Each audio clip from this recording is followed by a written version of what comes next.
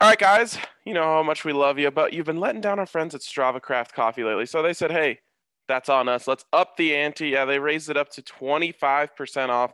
That's 25% off your order at Strava Craft Coffee when you use the code DNVR25.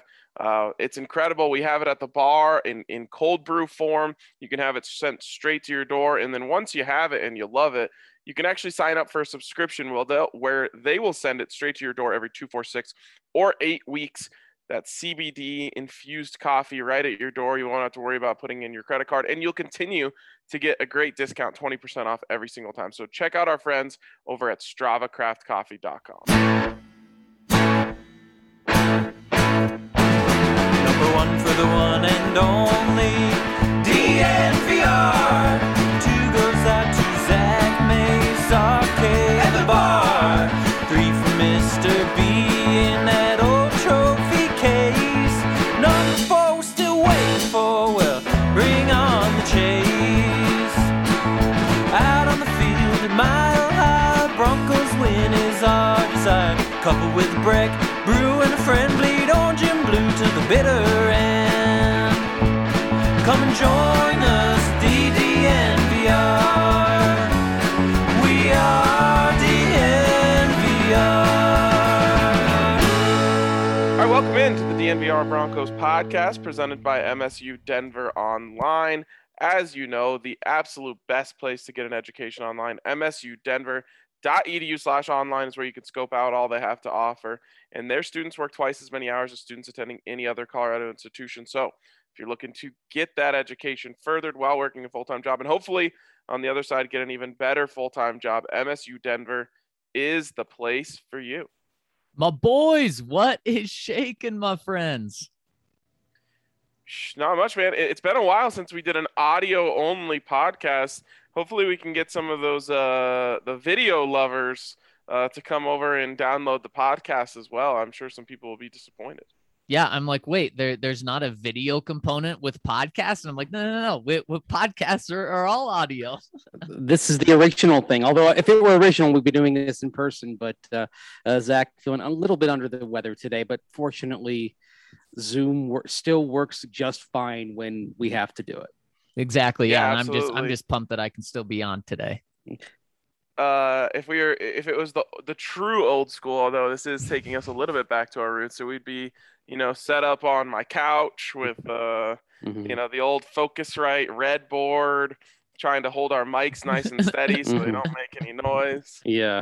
Wow, TBT. Back to the I'm going to throw it even further back, Ryan, and go into a little closet that the Broncos set us up in. Oh, I mean, can't even call it a broom closet. It was a technology closet. Yes. Just like a room for AV equipment and cords and like some system that news stations use to send video. Right. Like it's been it was like the cloud before the cloud. Like they have to send it over some like power line. I don't even know how it works. It was I believe it was a setup for a microwave transmission, so they could it worked within like 30 miles of the station. So they all had that set up, and they could take live press conferences. And that way they didn't have to send a truck down to Dove Valley every time they wanted to do a live shot. And so we were microwaving ourselves in that room. You could say so. And then also Wow. that's a direct, a lot. There's also a direct connection back to iHeart and KOA in there, which is, how they can take like coach interviews. And then back in the Orange and Blue 760 days, sometimes I did my part of radio shows right there in that broom closet, just hooked into the studio. So it's good. Like I was there. It's had a lot of functions for a long time. Do they know that they can just record the video on an iPhone and then just send it to someone? It was crazy. It's the transmission to send the stuff that has been there. That's been there forever. Like I think but they still use it. Yeah, well, they still use it because it's there, right? Why not use it? And it allows them to go live. Like if there's a coach firing or a coach hiring, and they have to take the press conference, you can't really get as reliable connection over on your iPhone as you can with that. So that's why that persists. Yeah. Got this VCR here. I might as well throw in an old Three Ninjas movie and watch it. Oh, Anyways, speaking of throwbacks, vibes in Broncos country, throwing us back to last season this week. I've never seen a 3-1 fan base more upset. Now again, I've never seen a 3-1 team have less quality wins. So I get it. You know, there is reason for people to be upset, especially since it was always a build up to week 4. That's the litmus test. That's the litmus test. That's the litmus test. They couldn't have failed the litmus test really any more miserably. Yesterday was a nice distraction with Vic Fangio and John Harbaugh exchanging blows, but I think that there's a real angst sitting over Broncos country today about whether this team is for real, whether they're, going to get it done this week in Pittsburgh. And honestly, this division is messed up, man. 10 wins could potentially get you last place in this division. Yep, exactly. And Ryan, that's why on the football field, there's a lot of concerns, but I look at this AFC West standings and you have the Broncos who started 3-0, who 3 days ago were the top team in the AFC, tied with the undefeated Raiders. And I look at it today, Tuesday morning, you have the Broncos 3-1, the Chargers 3-1, the Raiders 3-1, and the worst team in the division is the Kansas City Chiefs at 2-2. And so you look at this game, and guys, the Broncos were undefeated 48 hours ago, actually. And you look, if they lose to the Steelers and the Chiefs take care of business against the Bills next Monday night, which is going to be a tough game, or maybe it's Sunday night for them to do. If they win that, then the Broncos will have gone from first in the entire AFC to an 8-day stretch where they fall to potentially tied for last in the division. Pretty crazy. It's pretty crazy.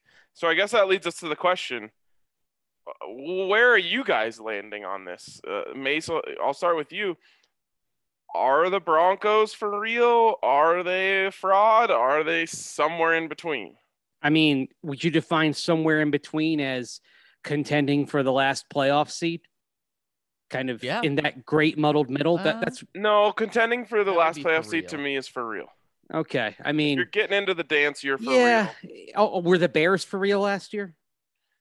They probably should have won that game. So yeah, see, like the thing is, like, you can be playoff seed number 6 and now it's number 7 and not be a great team. And I look at the Bears last year's playoff seed, number 7. I think back to the Bills back in 2017, the Titans, right around the same time. You can be kind of a middling team and still work your way into the playoffs. And that's really where I think the Broncos are. I think they're going to be that. I still think they're going to be that 9-8, 10-7 type team that ends up seizing the last seed. And I think in the midst of that, they will, maybe they're not going to go 3-3 in this 6-game stretch, but I still think that they're going to beat Washington at home. I think they'll pick off either Pittsburgh or Las Vegas in the next couple of games here. And then you beat Philadelphia on the backside of that, and you're 6-4 at the bye, and you're right there with all the possibilities in front of you, even if you're just a 500 or even a game below 500 team the rest of the way. So, yeah, I think I think they're for real if you define for real as, all right, they have a decent chance of sneaking in and getting one of those last wild card seats. Yes. In our Broncos pick'em that we released just before the Ravens game, I said the Broncos had to go 2-2 in the next 4 games, and in order for them to be for real in my eyes, that'll put them at 5-2 after their first 7 games, and that will also mean that they have beat a couple of good teams in this 4-game stretch. And look, it all comes down to this Steelers game for me, because the Steelers are by far the worst of these 4 teams, even playing them on the road. Now we find out this morning that Ben Roethlisberger has a hip injury, or a hip issue, I think is what Mike Tomlin called it. So he's not going to be 100% if he even plays. And when he's 100%, guys, he is not the Ben Roethlisberger of old. This Pittsburgh Steelers team has some talent. in places, but they just, as a team, they're not a great team. So they are beatable. And if you lose this game, then you've dropped 2 of the 4 games in this stretch. And then you have to go win probably maybe the toughest 2 games of this stretch, the Raiders, and then certainly the toughest game, the Browns on Thursday night in Cleveland. And that just may be too tall of a task. So that's why, because the Broncos dropped that game against Baltimore, this game is everything, because then I think the Broncos, if they win this game, they can beat they probably have to beat the Raiders in order to go 2-2, but they could do that. Look, we saw the Raiders be absolute garbage in the first half last night against the Chargers. Still, they have talent as well, but the Broncos could win that game. If they drop this game, oh boy, guys, it's going to be a very concerning stretch for the Broncos, where it wouldn't be crazy to say that they lose their next 4 games. You know that Ben Roethlisberger has 14 interceptions in his last 10 games, guys. It's not including good. including the playoff game against Cleveland where he had 4 passes. Drew Lock thinks that's impressive. Yeah, I mean, and you look at Pittsburgh, and I mean, they threw 40 times against Green Bay, which, I mean, I guess you can live with. They threw 58 times against the Bengals the week before. They're not equipped to do this. Ben isn't equipped to do this anymore. He will not get up off the turf if they throw it 58 times in this game.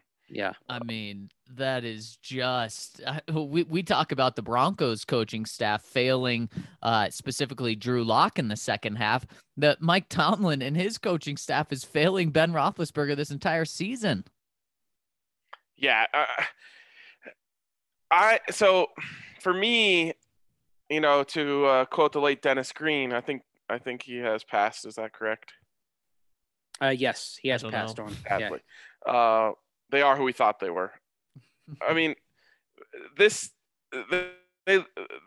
good enough to beat bad teams and not quite good enough to beat really good teams right now. I think that's what we expected.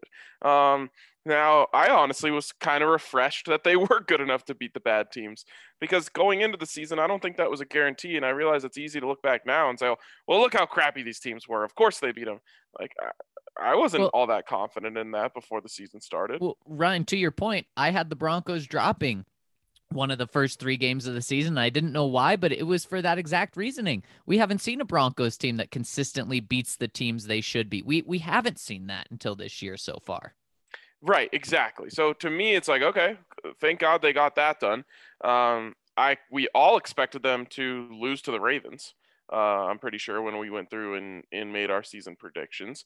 And so now they're looking at a Steelers team that's worse than we thought they were going to be. And the Broncos have another great chance here. So for me, I'm, like I said, I think on Monday's show, I'm kicking myself a little bit for letting go of my prove it mode, because they really haven't proved anything yet. But at least they proved to us they can beat teams. They should beat the Pittsburgh Steelers. In fact, they almost beat them last year with Jeff Driscoll at the helm. So they really should get the job done, whether it's Drew or Teddy. Now, as I said yesterday, I'm not gonna falter in that either. I'm not gonna predict them to win if Drew Lock's the starting quarterback, just because we haven't seen him. He didn't look very good, and the team didn't look very good around him when he was out there. And Pat Shurmur, I still don't think knows how to call plays for him. So, all that taken into consideration, I think that this is a team who still has to prove that they're for real. But I don't think they're frauds. I think that there's a big gap between those things, and I think they're closer to for real than they are to fraudulent. But this game against the Steelers is everything for the narrative, because then you go from having all this grace to staring down the barrel of 3-3 and completely erasing all the work you did in the first 3 games of the season. So they got to get this one done. And then that changes so much. If your options going into the Raiders games are 5-1 and 4-2, everyone feels good about either of those numbers. Yep, exactly. And Ryan, if you drop this game and you drop the Raiders game, it only takes you 4 more days to drop to 3-4. Then you're on a 4-game losing streak. And then things are completely off the rails. And that's when people are legitimately talking about, coaching staff change, big coaching staff changes, and maybe quarterback changes as well. And just to put it in perspective on how bad the Steelers are, guys, the Broncos have a positive plus or a positive point differential still. They have they score 8 points per game more than they give up. They score 20 points per game on average, give up 12 points per game on average. That's incredible. The Baltimore Ravens, they only score 3 more points than they give up, but they're still in the positive. The Pittsburgh Steelers are -7 points per game. They are scoring an average of 16 points. How about that? For a Ben Roethlisberger-led team, scoring 16 points, and they're giving up about 23.5 points per game. So this is a team that they're losing by an average of a touchdown per game, and they've lost every single home game so far this year, and they're on a 3-game losing streak. They are a bad team. Yeah, they're a bad team, but you know what? I'd probably feel better about this if this bad team's ledger had the name, say, New York Jets or Houston Texans or Cincinnati Bengals next to it. I really it does have that. Yeah, I really think that basically one of the things, and it's not analytical, and it kind of goes against a lot of what I think is that they're the Pittsburgh Steelers, and they're an organization that has a lot of success equity built up over the years. And so when they start 1-3 and they go 3 games without surpassing 17 points, you still think, well, they're the Steelers, right? I mean, that right. They always figure this out. Even when they're bad, they're like 8-8 bad. They're over the years. They're not a team that craters like these other teams do. Yet when you sit down and watch them, their offense can't run the ball. I mean, Najee Harris was expected to be a huge contributor to that. They're feeding him the ball in the passing game. He's actually leading him in receptions right now, but he's averaging 3.4 yards a carry. He's averaging 3.4 yards a carry because they're not getting any push up front right now. And that's another thing. You think of the Steelers, you usually think great offensive line, right? Not this team. The Broncos should be able to get plenty of push from their front 7 against these guys. Yeah, they should. And Mace, I think the thing that just also sticks with that Pittsburgh Steelers thing, or when I think of them and why I just get a little hesitant, is just the talent. Big Ben can go for 500 yards in a game. He can go for 400 yards in a game. Najee Harris, he's incredibly talented. And then on defense, they have so much talent led by TJ Watt. So it is just a team where if you look at the Jets, okay, I mean, yeah, they have a rookie quarterback. That's it. You look at the Jaguars. Okay, they have a rookie quarterback. Maybe those teams will be good in a while. But there's nothing that really scares you. There are some things that scare you. But, geez, like you said, when you watch the tape, when you look at everything, they're just not good. And you mentioned, Mace, that like their team that even when they're bad, they're still 8-8. And, I mean, that probably holds up over time. But right now, I would say the past few years, that's been because they have a franchise quarterback. And usually when you have a franchise quarterback, you don't dip to the complete depths of the league. The question is Big Ben still a franchise quarterback? He certainly doesn't look like it right now. But what worries me about the way that Vic Fangio calls his defense is I think it's really, really effective against average to bad quarterbacks and puts you in dangerous spots against guys who can make throws. And I still think Ben can make throws, and he still has, he didn't stop learning how to read the field. He still has that sort of thing. So what this bend don't break defense does is it gives up some yards and then it tries to bow its back once you get into the red zone. But top tier quarterbacks are able to diagnose the holes in those zones and then make those throws against the zones in, when you get in closer. So if there's a way that the Broncos lose, I think it's by allowing too many easy completions for Big Ben, just in the same way that they did for Lamar Jackson last week. And I'd love to say that they, are going to get after the passer, but how many times have we been wrong about that when we say like oh, this is a banged up offensive line. They should be able to get after the passer. And for whatever reason, especially in the Vic Fangio era, they don't actually get after the passer. Yeah, Well, I and mean they're there. They're getting pressure, but they're not always finishing. Now Roethlisberger's been sacked 10 times this year. So, but that so teams have gotten to him. But that being said, we all know that Ben can kind of create plays with his feet. And remember, in the midst of all this with the Steelers, the last time they went 8-8, guys, remember that was the Mason Rudolph and Duck Hodges season, and they actually went 8-6 with those guys starting. Believe it or not, the thing that concerns me most is just how resourceful Mike Tomlin is once he figures out like where his team is deficient, he does a good job at masking those deficiencies. Now, when that happens, that means they change their tactics a little bit. And is this the moment where they kind of shift their game plan to kind of account for what they're lacking, but they're lacking in terms of Ben Roethlisberger's, declining accuracy and what they're and ability to get downfield, and what they're lacking in terms of that push from the offensive line. When they start game planning around it, everyone's going to have to adjust. And if they make that adjustment this week, then the Broncos might be planning for something that isn't on film, or something that's on film, but not what they see Sunday.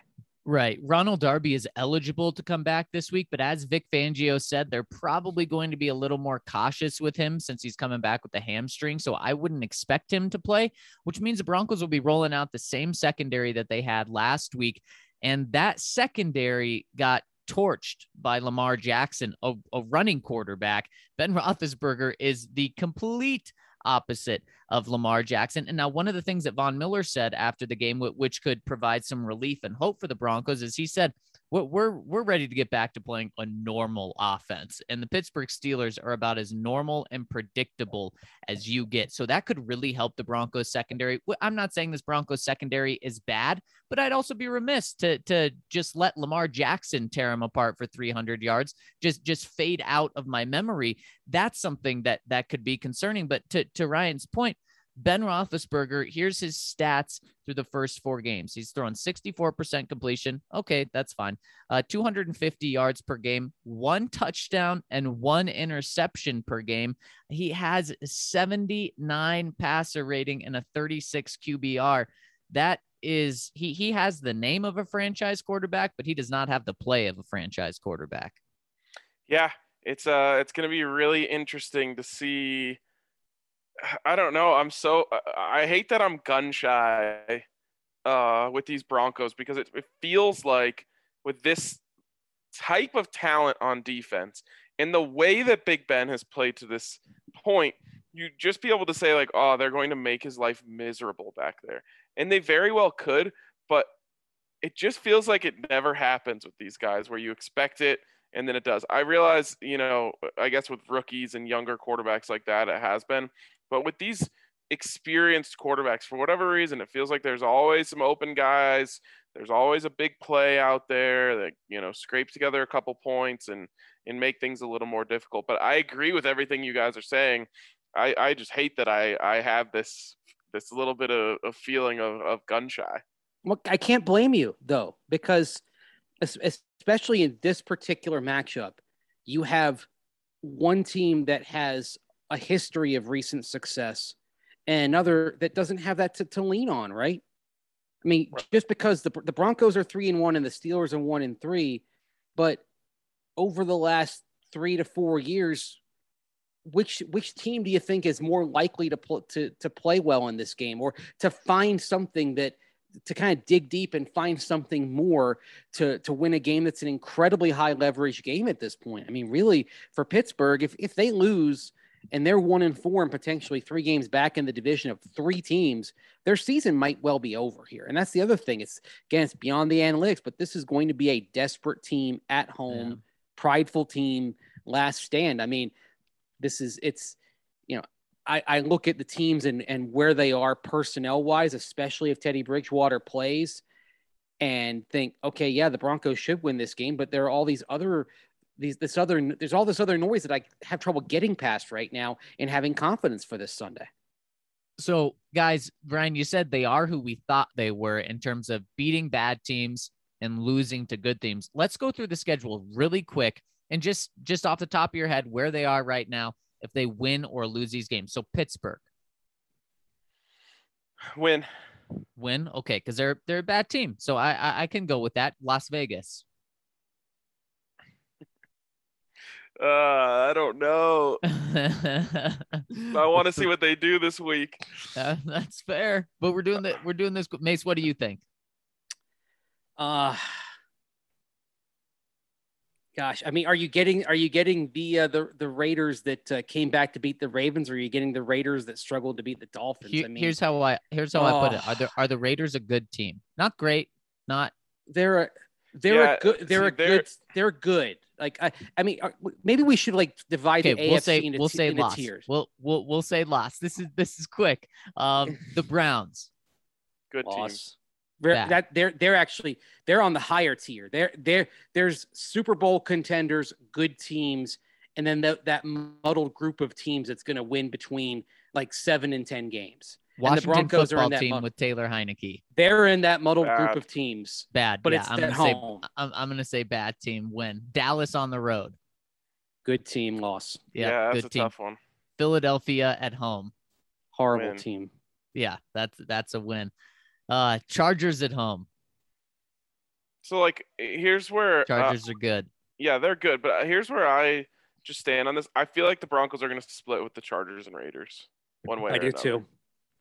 And maybe by Even though default, you just say the home They games. both look like good teams right now. I'm just saying if they are who we Yes. thought they were, and it truly sticks to that. Yes, the Chargers are a good team. Okay. Kansas City. Excuse me. Obviously. By the Good. way, actually, I'll bring that up in a second. Go ahead. Okay. Detroit at home. Bad team. Bad. What about Cincinnati? Same level as the Broncos. They're in that middle right now. They're in Where's that, that game being played? Denver. It's in And so Denver. that's why you'd Dub. expect the Broncos to win. Okay. 'Cause So it's at home. dub. Okay. They're And not a then good team. at Vegas, at LA, and then home to Kansas City. We'll just assume that right now Kansas City's playing their starters. And it honestly, right now, if you had to guess it, it kind of looks like they will be. So that is 5 wins that we just came up with of that the Broncos should win. So that means that they'll have 8 wins. That means can they pull 2 wins out against teams that they should beat? Right. That Those are doesn't the seem splits with the Raiders and the Chargers. well. Then there you go, and that is 10 wins. And as we said earlier, that may not even be enough. I mean, I don't know what the It's- most, obviously 17 games changes things. I don't know what the most wins to ever get last place in the division has been, but I think that might happen this year in the AFC West. That's the thing. I'm not sure if there's ever been an 8-8 last place team. Now, do you remember back in 2011 when the AFC West was so mediocre? I'm not going to say bad, but the Chiefs were last place at 7-9 that year. So, I mean, is that the worst? Right. Is that the best last place team we've ever seen? That's a good question.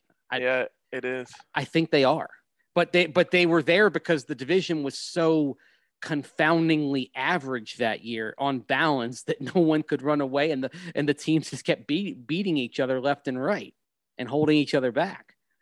Right. Sometimes it's not that it's so good or so bad. It's that it's so equal Mhm. that Yeah. no one can separate. Yeah, old fans probably remember the AFC Central back in the 80s when you had it seemed like every year everyone was like 8-8, 7-9 year after year, and I think the Browns won that division one year at 8-8, and you know it happens. But yeah, this is oh man, the thing I kind of am looking at. If you divide the AFC into tiers, would you say like the Chiefs are in the Super Bowl contender tier right now?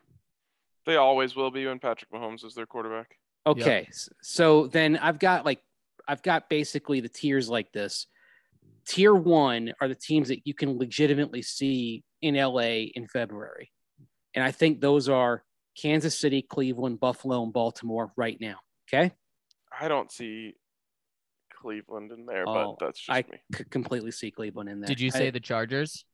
See, the I've Chargers gotta in put the Vegas. Chargers in there. Yeah. The No. Chargers in Vegas are kind of that next tier there where one or both of them might join that group, or one or both of them might come back to the pack.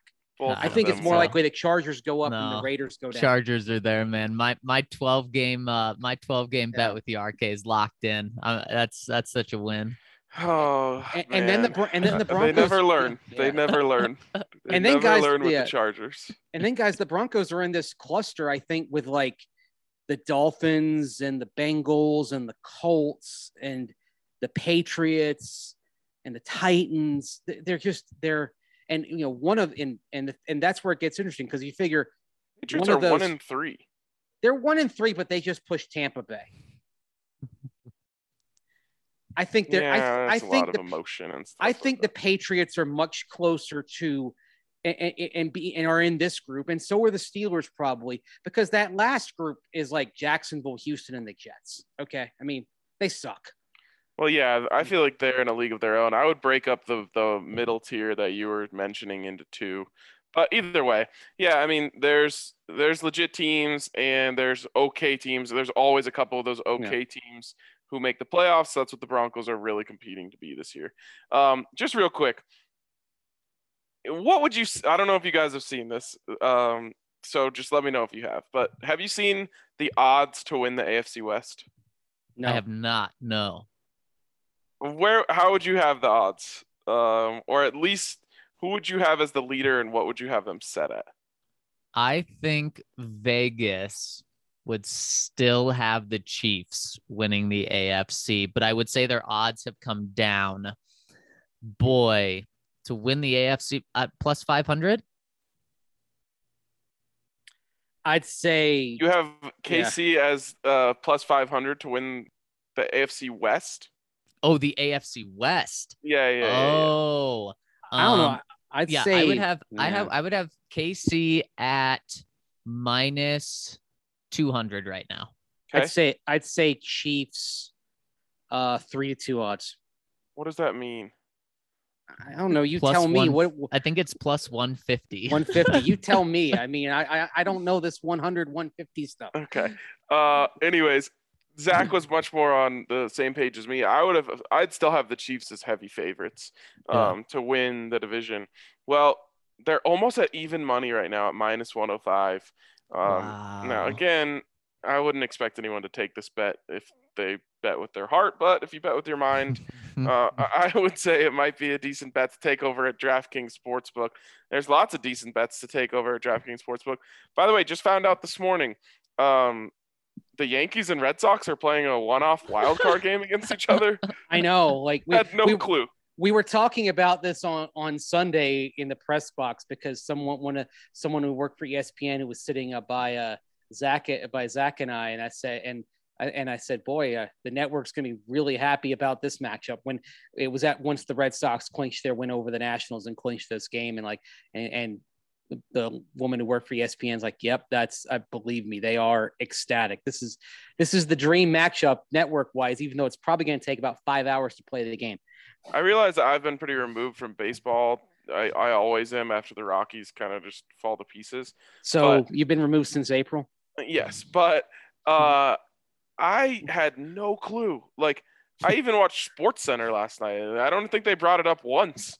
I don't know. I thought if they were going to have Yankees Red Sox, a do or die game, it would be like all anyone was talking about. And what do you think they're talking about today? Like, I haven't turned it on yet. They're talking about Urban Meyer. Of course. Yeah. Oh my gosh. What a disaster. I wish I could bet on Urban Meyer to be fired very soon. Yeah, there's got to be an over-under on the date, right? That he's out of a job here. Can't you bet on first coach fired?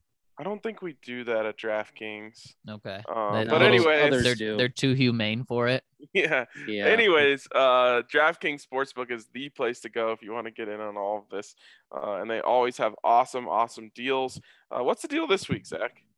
The deal that they have going is if you bet $1 on any NFL game and they score a point in the game, you get $100 in free bets. And guys, there hasn't been a tie 0-0 game in the NFL since 1943. That was pretty much the last time my University of Denver had a football team. So you're pretty safe with that bet right there.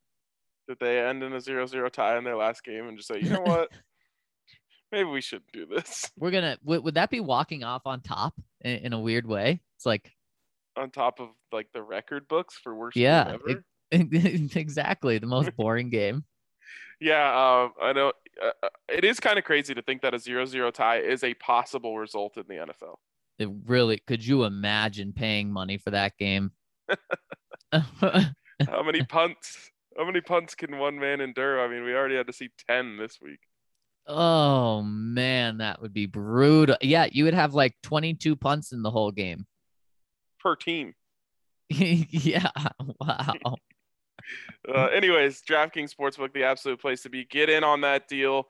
And I assure you that whatever you bet, there will be points scored. You can cash out and get your $100.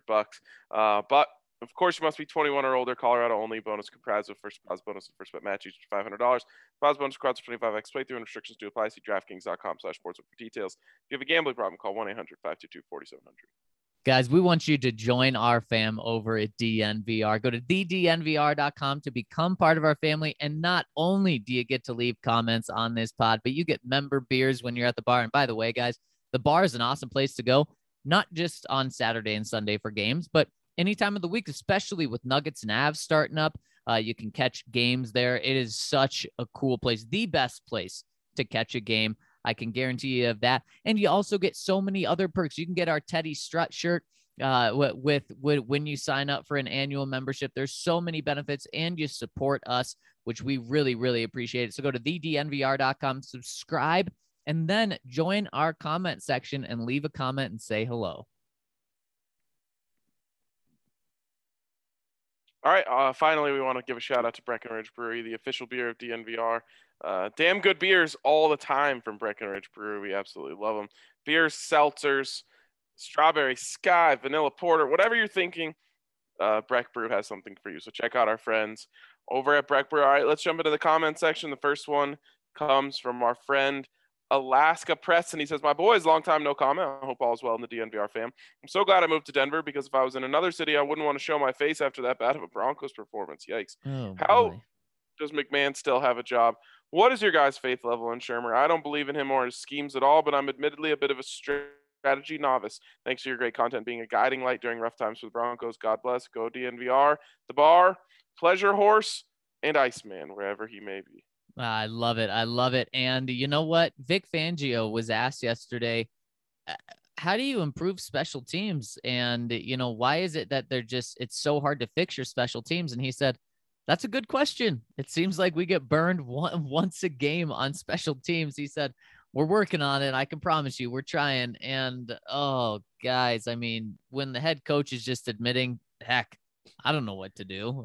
We're trying, and it still seems to burn us. That is just not a good place to be. And Tom McMahon's going to probably get up there and say it's 100% on him, right? Yeah, he's just, I mean, boy, you got to commend him for falling on the sword, but yikes. It's just not working. But the thing is, what's better? I mean, you just going to the next guy down the line. I mean, that's the problem here. If you promote from within, you're looking at somebody who's never run an entire special teams unit before. I mean, I think you just have to ride this out, and then Vic Fangio has to hope that he's the one making the call on a change in the offseason. Yeah. I mean, I agree with you, Mace. Next one coming in from Fangio Schmangio. Wow. Lads, following on from Ryan's comments about Vic Fangio, I have asked previously and will ask again, how many Godfather t-shirts have you sold, especially the last 2 years? This would give you an accurate gauge on the fans' opinion of Vic. Noted Mace's response of, if you listen to the fans' opinion, you'll be sitting with them soon. But still, there is merit in that. After 2 and a bit seasons, it's clear to see this posting is too big for him. He tried, he failed miserably. We cried. Let's slip anchor and sail on. Chant it with me. Fangio has to go. Fangio has to go. Wow.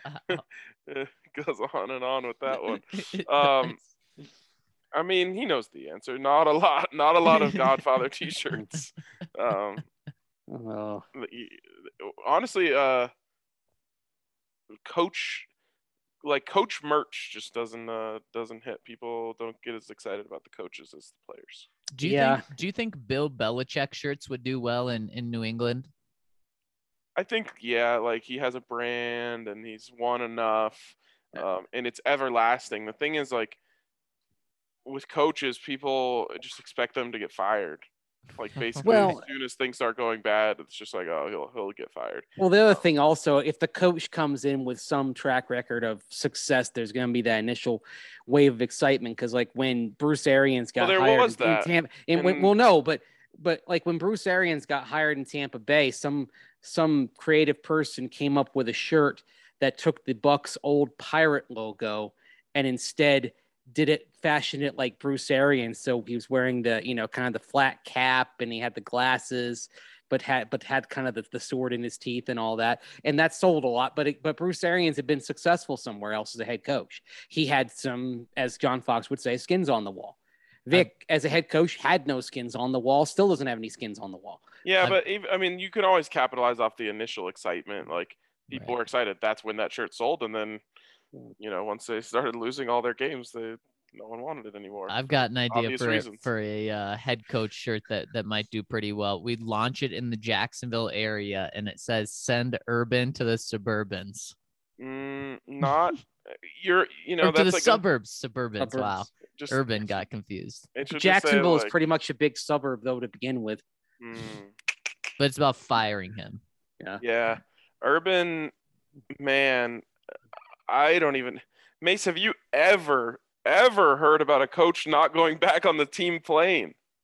No, I have. That is I've never heard of absurd. that. The story that it involves a player, but the story I always think of is back in 1998 when the Broncos are unbeaten. Terrell Davis has a plan and has gotten approval from the team to, if they win against the Giants, stay in New York, shoot Sesame Street late the next day, and then fly back to Denver on his own. But the Broncos lose that game to the Giants. Tito Paul gets burned. That's a name that old Bronco fans probably remember and don't want to. And then because they lose, TD has to get on the plane, fly back to Denver, go through everything on the Monday after a loss, then fly back to New York and shoot Sesame Street, and all because they lost. But that's accountability, guys, right? Yes. That's accountability. And so when you have your head coach, you lose a game and your head coach says, "Oh, I'm just going to hang around." And by the way, did you see the tweets from Urban's wife? Because she stayed up there with him. Oh, no, I did not. Anyway, so at the time Urban is out with the infamous video and photos that have surfaced, Urban's wife, who her Twitter feed is something else because there's a lot of anti-vaccine stuff. She's at home with the grandkids. Ooh, didn't she say something like he deserves a night out or something? Yes, she did. She tweeted out like she deserves a night out. Oh my gosh. Oh, wow. Well, he had a nice night out. He is having like I don't know. This might be the worst week of self-inflicted wounds that any head coach has ever had. And then we see the stuff today that, he didn't meet with a team. He met with individual position groups, and then he left those position group meetings, and the players were laughing at him.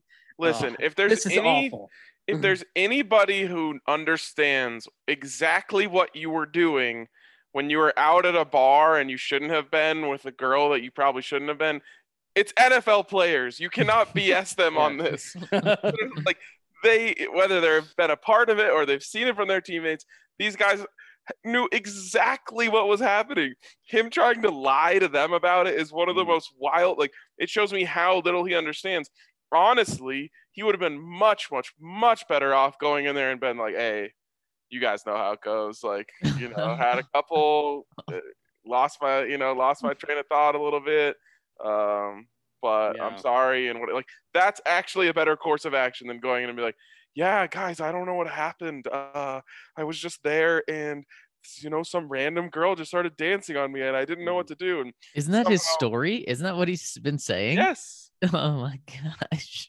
And I don't know how he's explaining how his hand got halfway up her crotch, but maybe it was just an accident. He slipped. So it's just he doesn't get it. He's got to go. Like, they're just wasting their time. 2 weeks ago, they basically issued an apology after the Broncos smacked them all over the field and said, like, we'll do anything and everything we can to get this right. Meanwhile, you're not even flying back on the team plane. Like, just pretend you care a little bit. Get on the team plane, fly all the way back, grab yourself a private jet, and go back to Columbus. Just, ugh.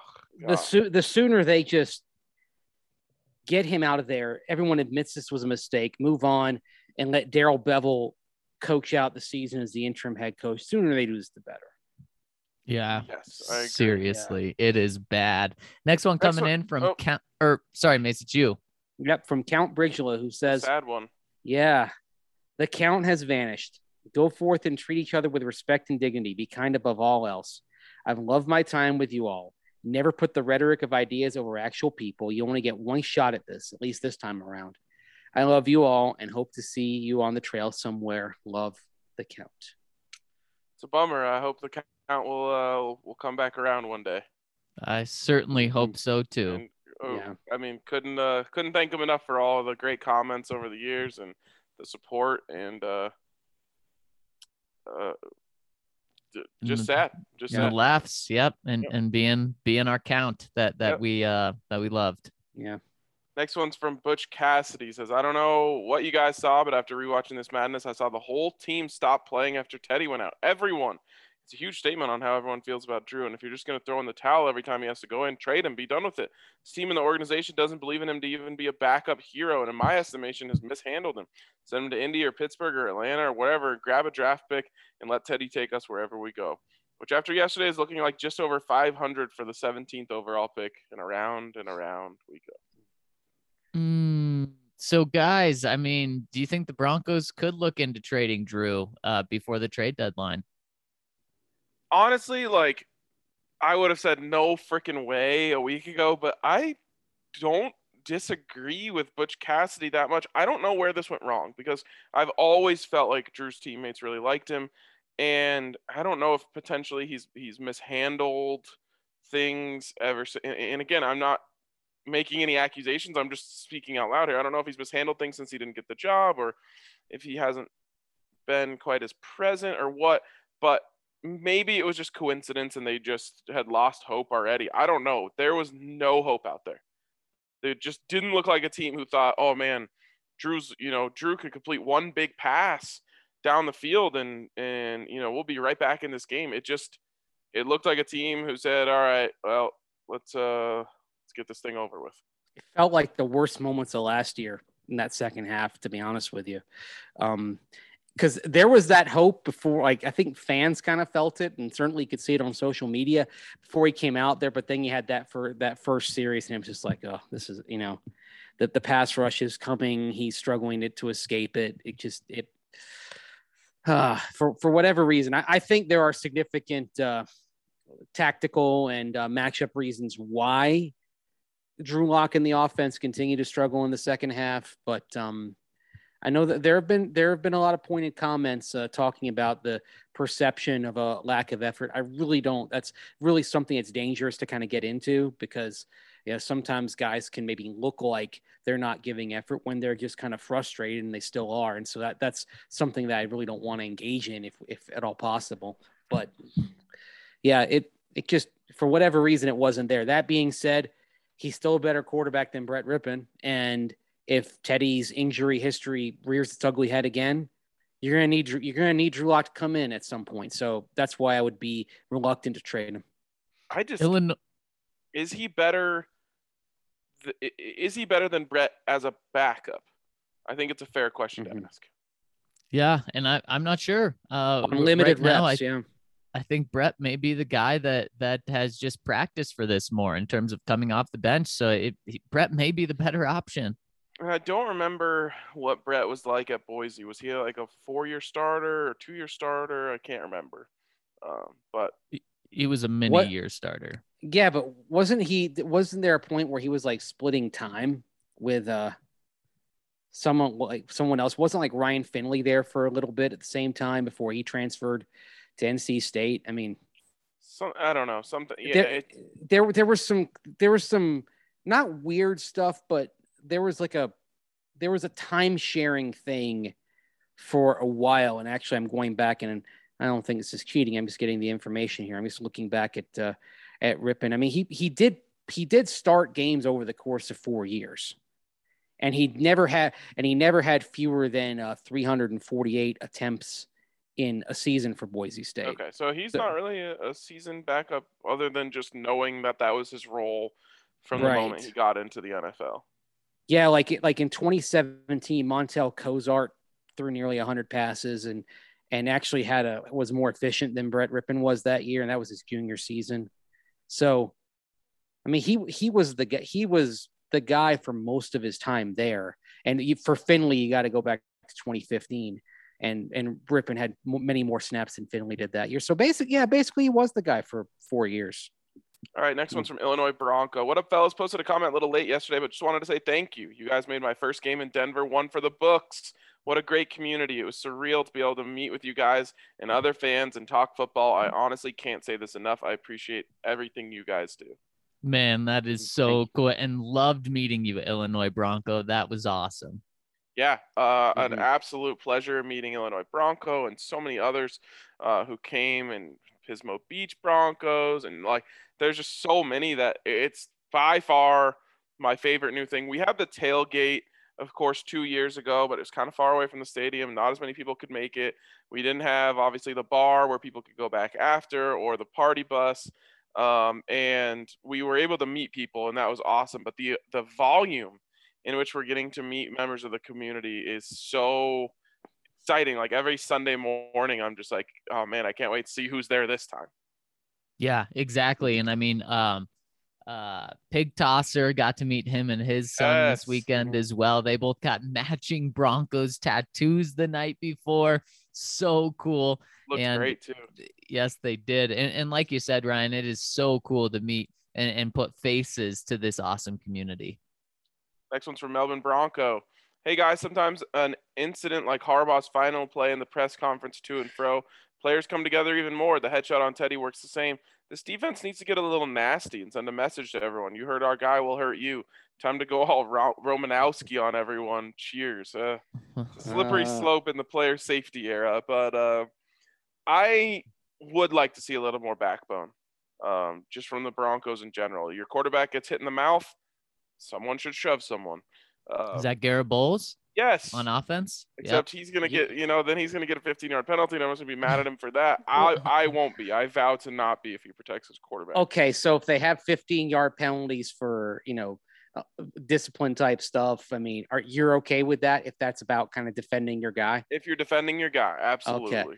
I mean, is there a limit on how many of these penalties you can have? I mean, if this, yes. Because I mean, I just want to make sure that this isn't like 98 Broncos Chiefs, where the Chiefs are taking 15-yard penalties all the way down the field and giving the Broncos a touchdown. I mean, there's a point where there's a point where this sort of thing becomes counterproductive, is what I'm saying. Totally. But, Aqib Talib nearly ripped off Philly Brown's head in the first quarter of the Super Bowl, and later came back and said, I wanted to send a message. I don't necessarily condone the action, but I understand the message that he was trying to send. This one's a little different. This is like your quarterback. He's supposed to be your leader. He's so much their leader that they looked lost without him. So when he gets hit squarely in the middle of the face mask, someone should say something about it. More so, there's so many people mad on the Broncos sideline that they just got danced on by Lamar Jackson to give up that play. Meanwhile, everyone on the field just kind of stood there and looked shocked for a second. I'd like to see someone there, do some jawing, get in someone's face a little bit. There's a fine line between, you don't want to play dirty, but you also just can't get walked all over. Well, and let's take that one step further, not just the guys that were on that field for that last play, but how about guys that were on the field at any point in the game on offense or defense being pissed about it. And again, I love what Kareem said yesterday. He said, I don't want to talk about that play. I want to talk about all the plays before in which we struggled and they beat us. And that's kind of the mentality that I want from this team. And heck, maybe this will unify the team, specifically the defense, to play real pissed against the Steelers and not take that.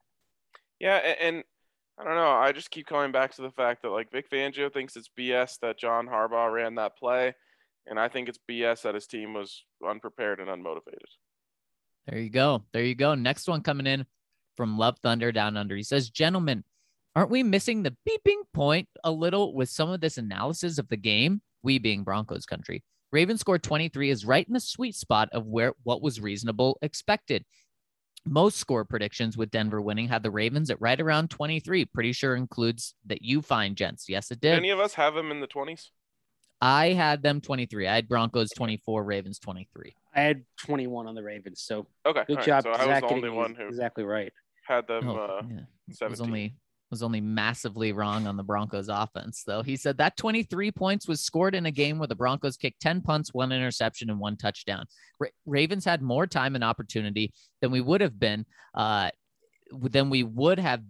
offer had the Broncos actually put a drive together, let alone score 23 points. The defense basically outperformed expectations. Is that fair? Well, I'd say for me, the defense, I think in Ryan's book, the defense failed. In Mace's book, not failed, but didn't live up to it. And then in my book, it was spot on.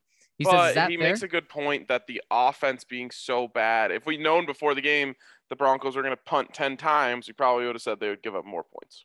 Right. I see what he's saying. He says the offense, oh dear. I think if Teddy stays in, we get an extra touchdown and field goal, but he definitely wasn't looking great. But let's chill all the beep out. Bad games happen. Let's get healthy and let's get a win in Pittsburgh. Yeah, I mean, I actually agree with him. And again, it goes back to something I said. The first thing I said when Zach walked into the studio on Sunday after the game, I was like, how many times does it feel like the defense was bad and somehow they gave up a great number? And it's usually because the offense was so bad that our expectations throughout the game for the defense just got higher and higher and higher. Oh, you need another stop. Oh, you need another stop. Oh, you need another stop.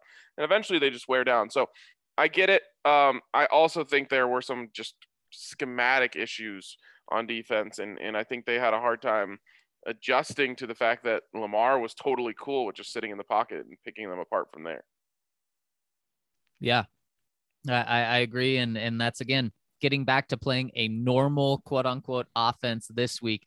You really hope that helps both the pass rush and the pass defense. Next one from the Appalachian Duke. He says, you got me. The Appalachian Duke. Appalachian. Yep, Appalachian Duke. He says, lifelong Broncos fan and longtime fan of the pod. Grew up in Black Forest, Colorado, but moved to the mountains of North Carolina 15 years ago. I'm coming out there for the Washington game and want to join the tailgate bus. Didn't want to do it as a freeloader. Already got my sweet DNVR swag and love it. Well, we got him. I love to hear it. Welcome aboard the Duke. He says, do you think this team has found its identity yet this season? We have been lost in the world of suck for so long that I'm not sure. What do y'all think? First of all, thanks so much for joining the family. We really appreciate you, Appalachian Duke. Do we think they have found their identity this season? I don't. I do think that they were onto something a little bit there where like Teddy kind of had the passing game going. It was efficient. And then they were able to play great defense, but that all, came crashing down this last week. So we have to see them do it against good teams. I think there's definitely they have to be able to protect a little bit better to allow the passing game to work, because again, was it the Jets? That was the Jets game where Teddy was taking shots down the field, right? Or was that the Jags? Jags. Okay. The Jags game. I mean, there were shots down the field against the Giants too, because he had the attempt to KJ Hamler that was dropped. But mostly the Jags. Against the Jags, their plan was get after Teddy and take away the short passing game, and then he won't have anywhere to go. Well, the Broncos were able to protect well enough that Teddy was able to get to the intermediate and deep passing game a lot, and it looked awesome. In this last game, the Ravens said, okay, well, we're just going to do the same thing. We'll just be a lot better at it. And they were right. They were able to take away short stuff, come hard, and disrupt the passing game over and over and over again. And there was no rhythm there. So they don't have an identity until they can prove that they can pivot from that. Yeah, no, you're 100% right. And winning creates identities. Winning hate creates you. the identities you want. I know exactly what you're smirking about over there. Yeah. You're on a roll, though. I didn't want to stop you, especially you were going hard. All right, next one's from Dan Burke. Hey guys, I know Mace has spoken about fan apathy before and it being dangerous territory, but I think I'm headed there, if not there already. What a weird time to get there. They're 3-1. Yeah, I still love the team and watch every game, but I'm finding myself less invested in coverage during the week, and the individual performances of players I like excites me more than the final result. This isn't even a response to the Ravens game. Even throughout the 3-0 start, I was happier to see Sutton have a career day or Vaughn get his first sack more so than the team winning those games. I think it's getting to the point where a win over the Chiefs might be the only thing that can get me to emotionally invest in the team again. What do y'all think? I guess I do understand just a little bit, just because the Broncos are just in a weird position right now, where those wins, again, were kind of, they didn't feel all that great, and the loss felt really bad. And they're just in this position where you're looking at a very daunting task in front of you. I don't think it should cause apathy, but I can understand why he's maybe feeling more invested in the players. I'll just say football is funny in the way that it can reward your fandom at times. So you always got to be ready for it, and maybe the Broncos do get that win over the Chiefs this year. I don't think that's out of the question. Yeah, but you hope it's not the week 18 game, right? If the Chiefs are resting their starters. I mean, which could happen. Maybe there's probably less of a chance of that than the season started. Yes, definitely.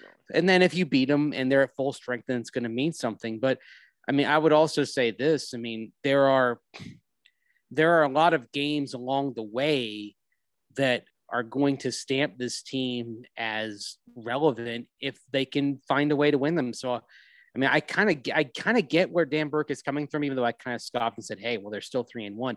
But after the last few years, I can kind of see that, because human nature is going to say, oh, they're the same old Broncos.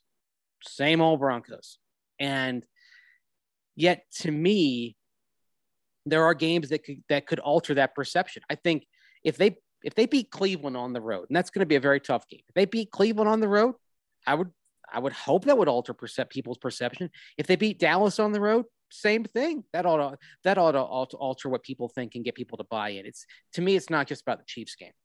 If the Raiders win this week, then beating the Raiders at home next week would be huge. And then if the Chargers stay as good as they've looked and you beat them at home coming after the bye, that'll be a huge win. But guys, the Kansas City Chiefs, Patrick Mahomes is still as good as ever. They have the second best scoring offense in the NFL, averaging 33.5 points per game. Their defense is atrocious. They have the second worst scoring defense in the NFL, giving up 31.3 points per game.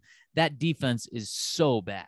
Yeah, they gave up 30 to the Eagles, who, I mean, just the week before, what was the score of that game against the Cowboys? Like 38-13. And the week before that, they lost 17-7, I believe, to the 49ers. So the Eagles have the 17th best offense. So a bottom 15 offense averaging 23.5 points per game. And that's after they put up 30, right? Mm-hmm. Yeah. Yep, right now, guys, the Chiefs are second in scoring offense and they're 31st in scoring defense.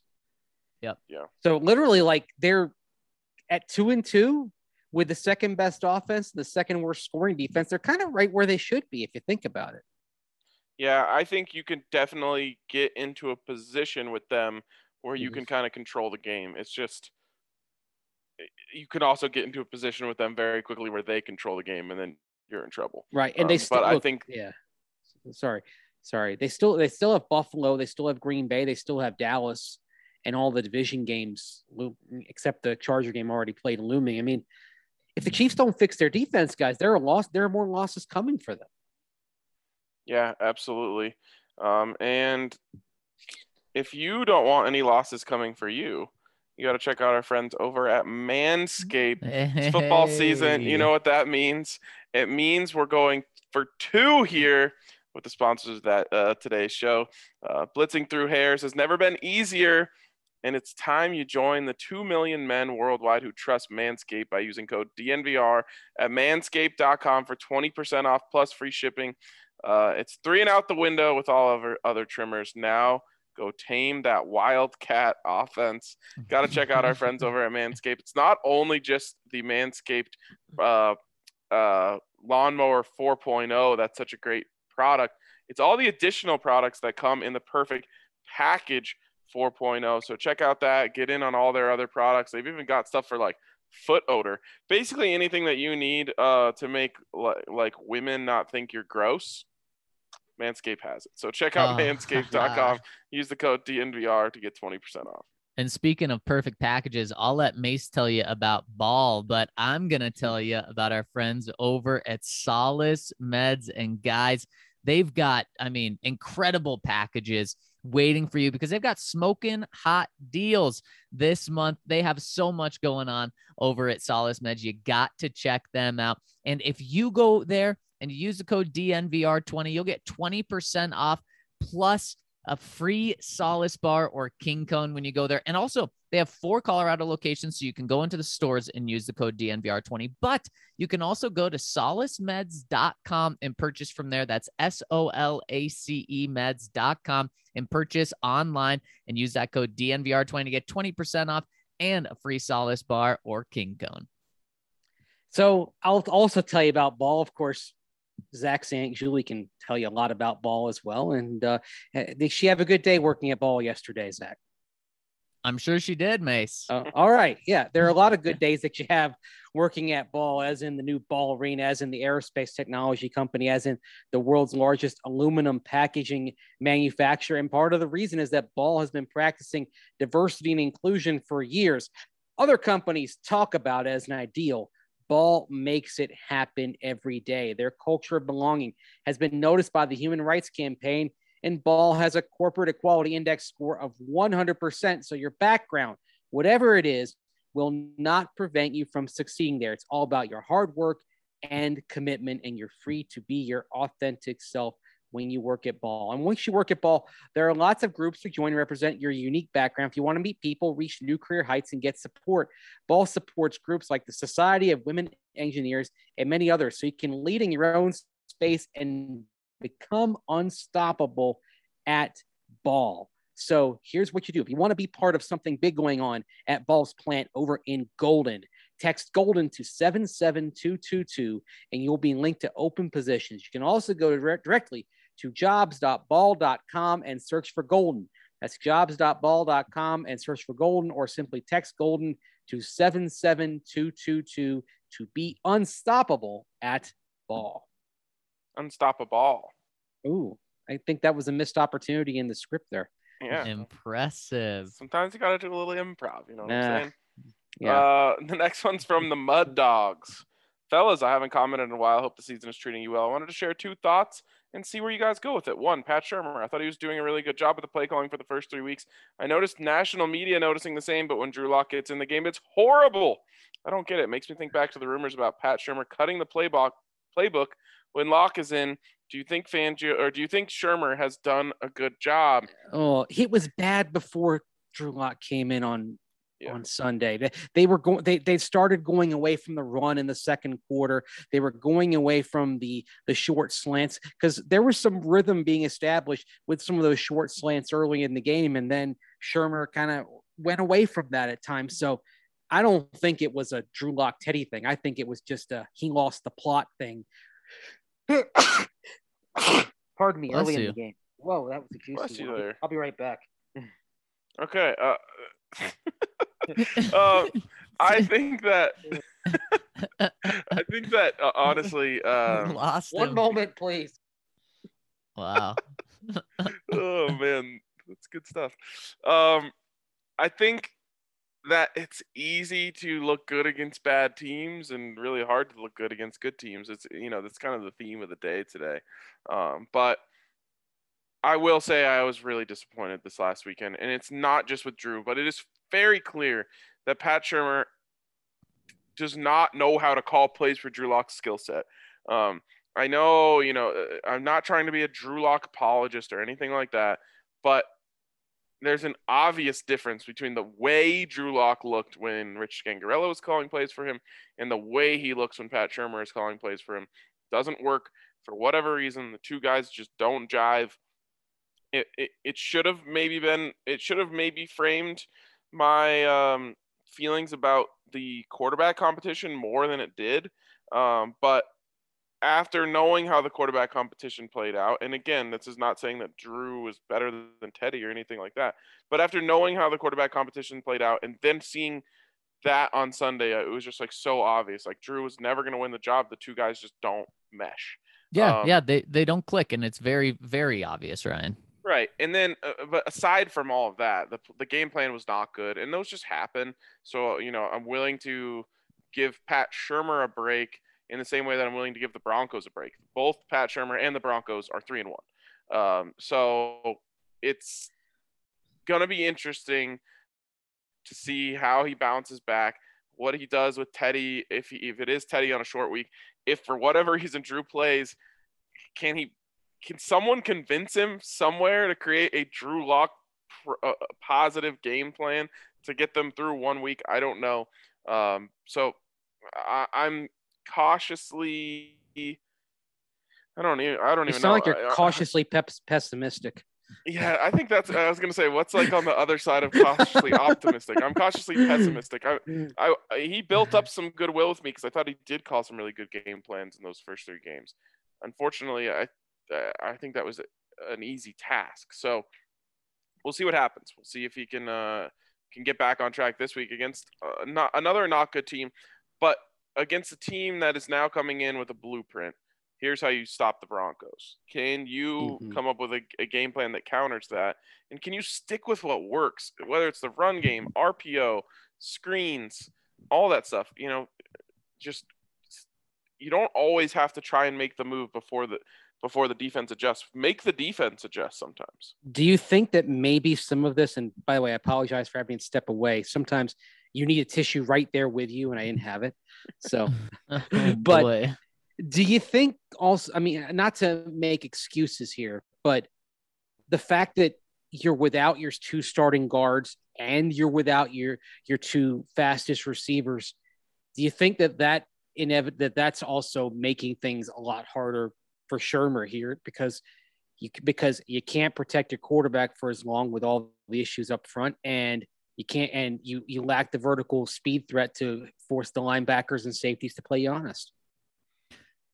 Well, and also, I mean, it's going to be very telling if Drew has an entire week to prepare, both for him and Pat Shurmur, and he plays this week and looks just as bad, then that's going to be a big black eye on both of those guys. Yeah, absolutely. I mean, just cross your fingers that it will be Teddy again for the reasons of he's shown he's better than Drew Lock throughout the competition and obviously to start the season. But also because it is so clear that Pat Shurmur and Drew Lock will not succeed together. Next one's from Pig Tosser 66. If that was the first test of the season, then the Broncos are the college kids that had every intention of studying, somehow ended up at the bar until 2 a.m. The results were not good. We for sure now know that we aren't yet a top team, but we're going to find out exactly what we are in the next 2 weeks. Really quick story. This isn't meant to be a flex, but like in high school, I was someone who didn't necessarily need to like study hard or whatever, try hard to like get decent test scores and pass classes. Because you're smart. I see what you're saying. And so then I get to college and my first midterm comes around at CU, and gosh, what was that class called? Something technology. I don't remember what it was. Science of technology or something along those lines. And didn't study, just normal approach that I had to test taking.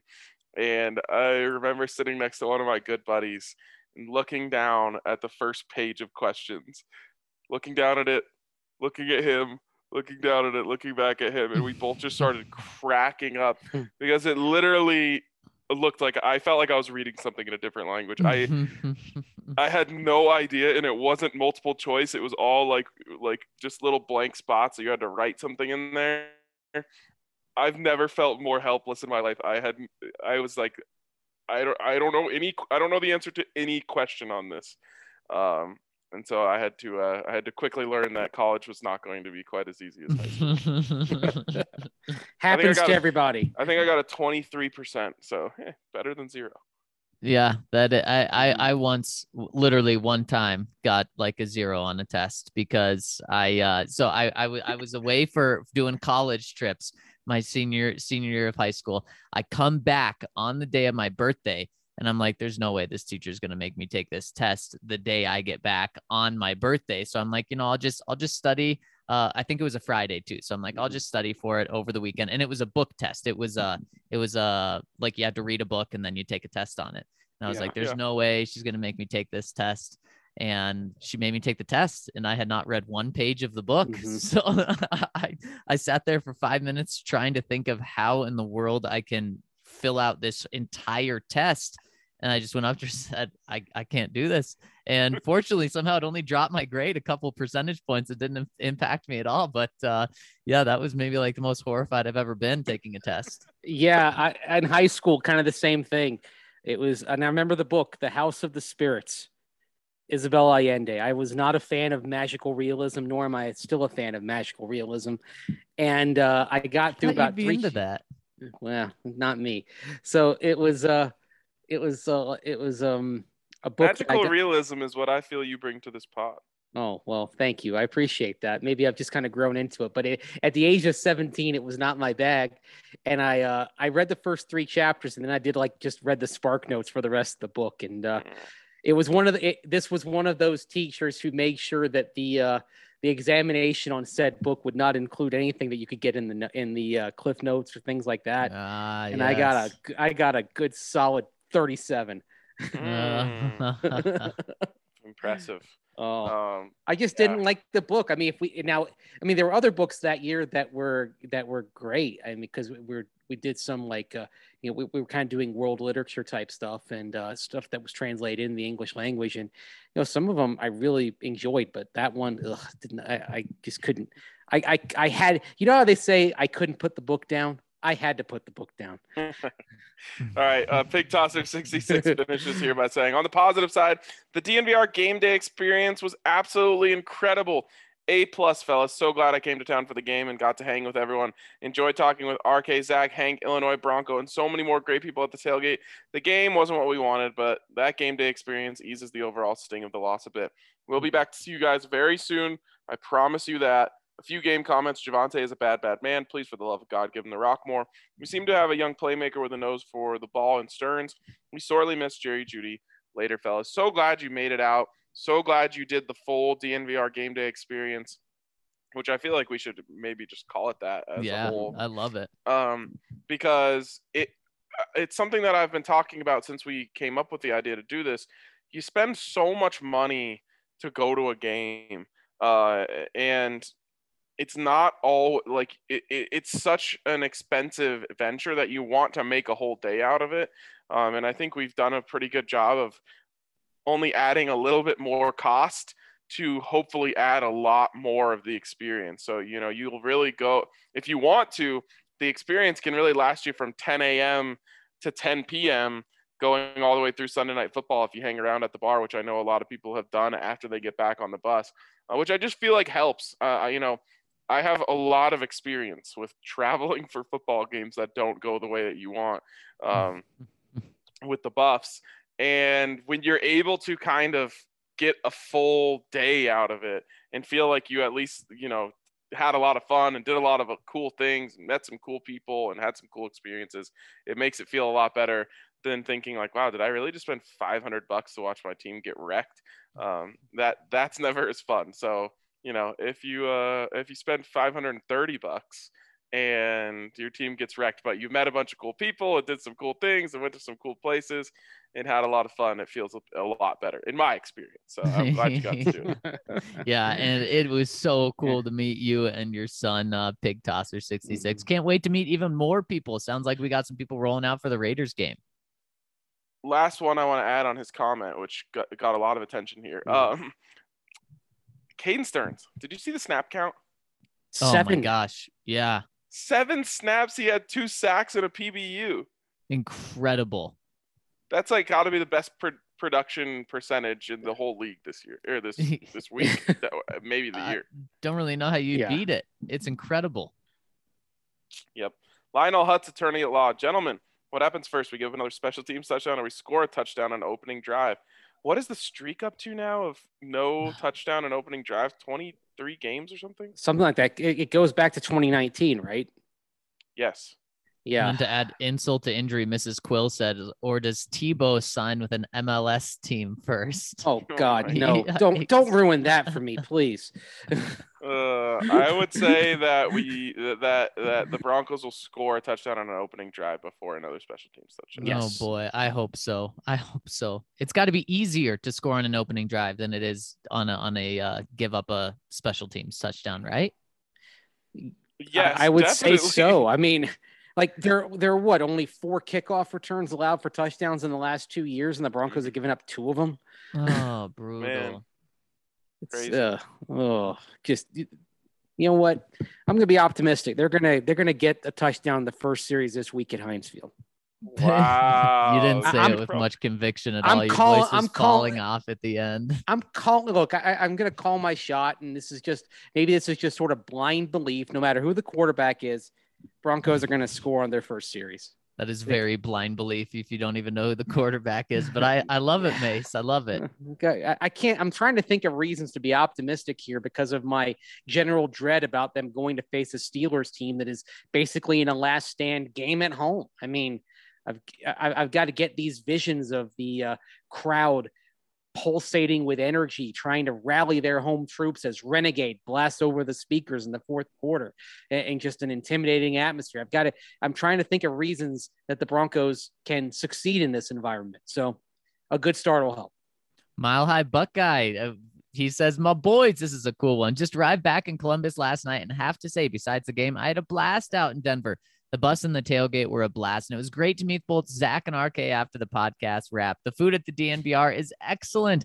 I had both the Bronco Burger and the club sandwich. My DNVR merch was waiting in the mail when I got home, and I must say the DNVR trucker hat is one of the only snapback hats that fits my head. To anyone listening, and this is in all caps, the DNVR trucker hat is big head approved. I'm looking forward to going to the game in Pittsburgh this week. Hopefully Teddy can play and we run the ball more than 4 times in the second half. Cheers, fellas. Alex, it was awesome to meet you. So happy you came up and watched our live pod. And guys, Alex is trying to see the Broncos in every single stadium. So he's out to Pittsburgh this week. Okay. Yes, and he said like he it. hates Pittsburgh, so he's enduring one for the squad this week. What Hopefully, does he hate about Pittsburgh? It's a nice town. I think he said that like got a lot of family there, and they always talk a bunch of junk about the Oh, Steelers. And, all okay. that And he's a stuff. Columbus guy. So Yeah, you know how it goes. It's the DNVR trucker hat. You know, it's not really a classic trucker hat with like the foam front. right. It's more of I don't know, like a breathable snapback. What I will say about it, it's the only hat I've ever seen that just looks good on everyone. It really like, does. Oh, Certain hats, just certain people can't pull off. I know there's ones that I certainly can't pull off. And for whatever reason, every time I've ever seen someone put that hat on, I'm like, man, that looks great on you. So it has some magic in it. I don't know what it is. Next one's from C. Phillimore 72. Greetings from the UK, my good men. Great to see Javonte Williams picking up the GMFB Angry Run scepter this week. Yes, mate, fully deserved. Can I just say, Kyle Brandt is so good at his job. Yes. Like, I don't have as much time to consume as much media from other people and, inspirations as I wish I did. But my God, every time I see a clip from him, I am so entertained. He's so good at getting into character and just playing the role and absolutely nails it. I have a lot of admiration for him. Yeah, you got to go find the clip of him giving it to Javonte Williams this week. He's fallen on the floor, rolling around, swiping his saber. He's really good. And it's really over the top where if it was delivered in the wrong way, you might roll your eyes. But somehow the way he does it cracks me up every single time. So- yeah. so what's the best sports show on television, and why is it Good Morning Football? Man, there's some good ones out there, but at least for the way that I like to consume sports, they are really tough to beat. Really tough. Like, have you seen them when they do the Wall Streeters segment? Yes, I mean, but they have the best chemistry of any sports show on television, I think, and that's ultimately for all that you can put into it. If the hosts don't click on a national show like that, it doesn't work on any show. Yeah, it's you can try and try and try. Without that, it's not going to fly. Whenever something is beloved, you can always point to the chemistry and as to why. NBA on TNT, all of those shows, it's always about these people seem like they get along and laugh and have fun, I totally agree. And last one, guys, coming in from Mrs. Quill, says, shouldn't Shermer catch more heat for only running 4 times in the second half when averaging over 6 yards per carry? Made life harder on Locke too. Well, here's one thing I will say. Don't mention yards per carry or stats about running backs to Vic Fangio. I tried to throw him a softball yesterday, guys, just lobbed one up for him about, the running game statistically was pretty good. What did he think of it? And he says, statistically, the running game was bad. Don't ask me about that. Pretty much what he said. Yeah, I don't get it. Again, I said this to you guys yesterday. I haven't gone through every run yet, but usually, we should actually start charting runs from like a mean, median type of way. That way you can actually see, was it all skewed by an outlier? But I would guess if you go back and look at this week's, it's really not that skewed by outliers. And I told you guys, I looked at the last 4, the 4 runs in the second half, 12, 10, 8, and 1. So the outlier there is the 1 yard carry. It was really surprising. And I feel like he said, Mrs. Quill said, should he be catching more heat? I feel like I gave him a lot of heat for it. Unfortunately, when you're losing, most people will let you off the hook. I even saw someone said, like, why are people going after him for not running down 13 in the fourth quarter? I still think you can run the ball down 14 in the third quarter, or in the fourth quarter. Now, eventually, I think we've said it before, like, once it goes under about 6, maybe 5 minutes, that's when you truly have to abandon the run entirely.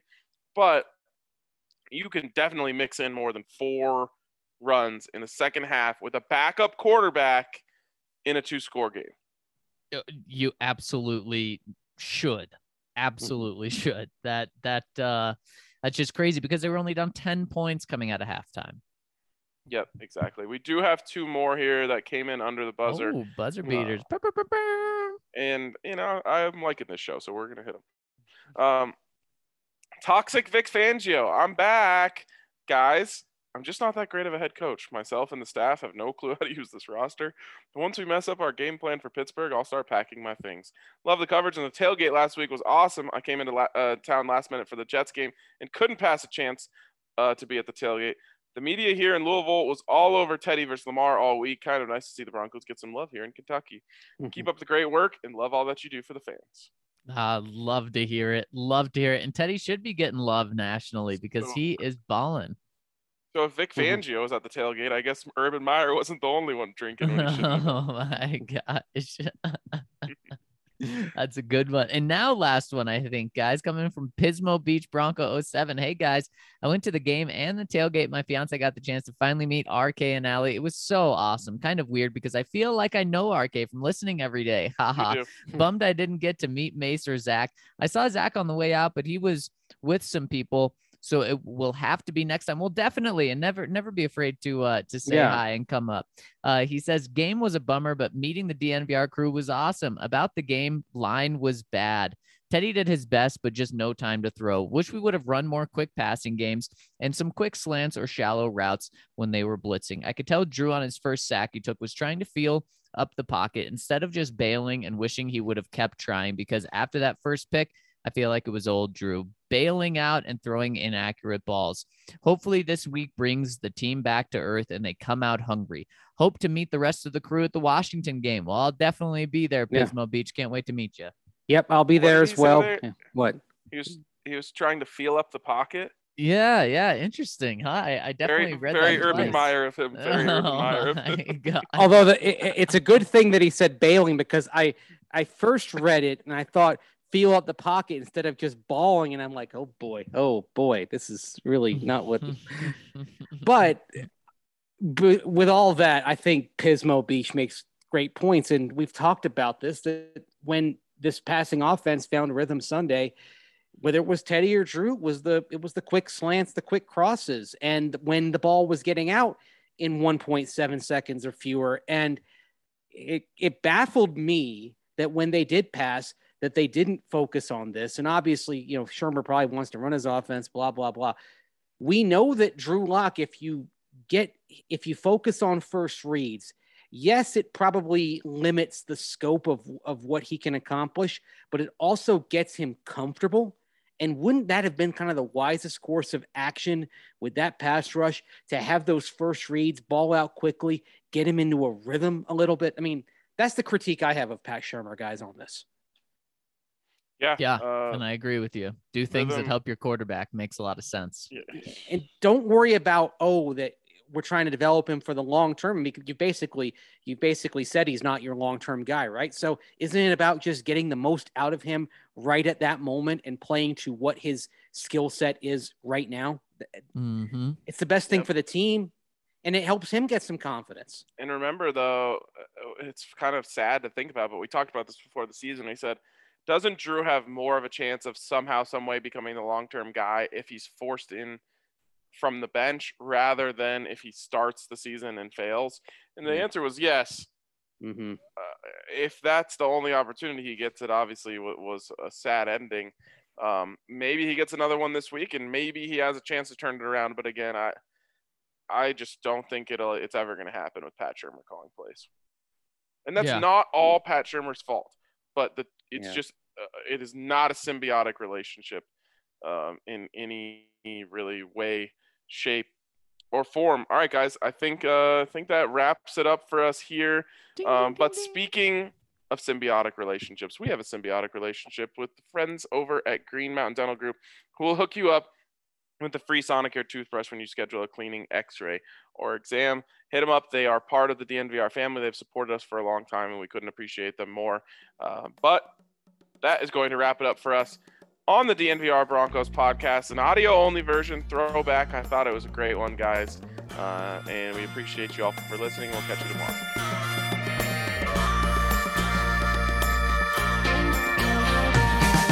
How long's it been since you and I rolled out the truck and took a country drive?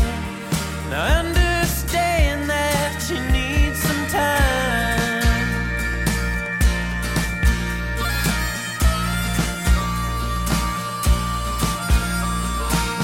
I know some landmarks we used to hit where flying cotton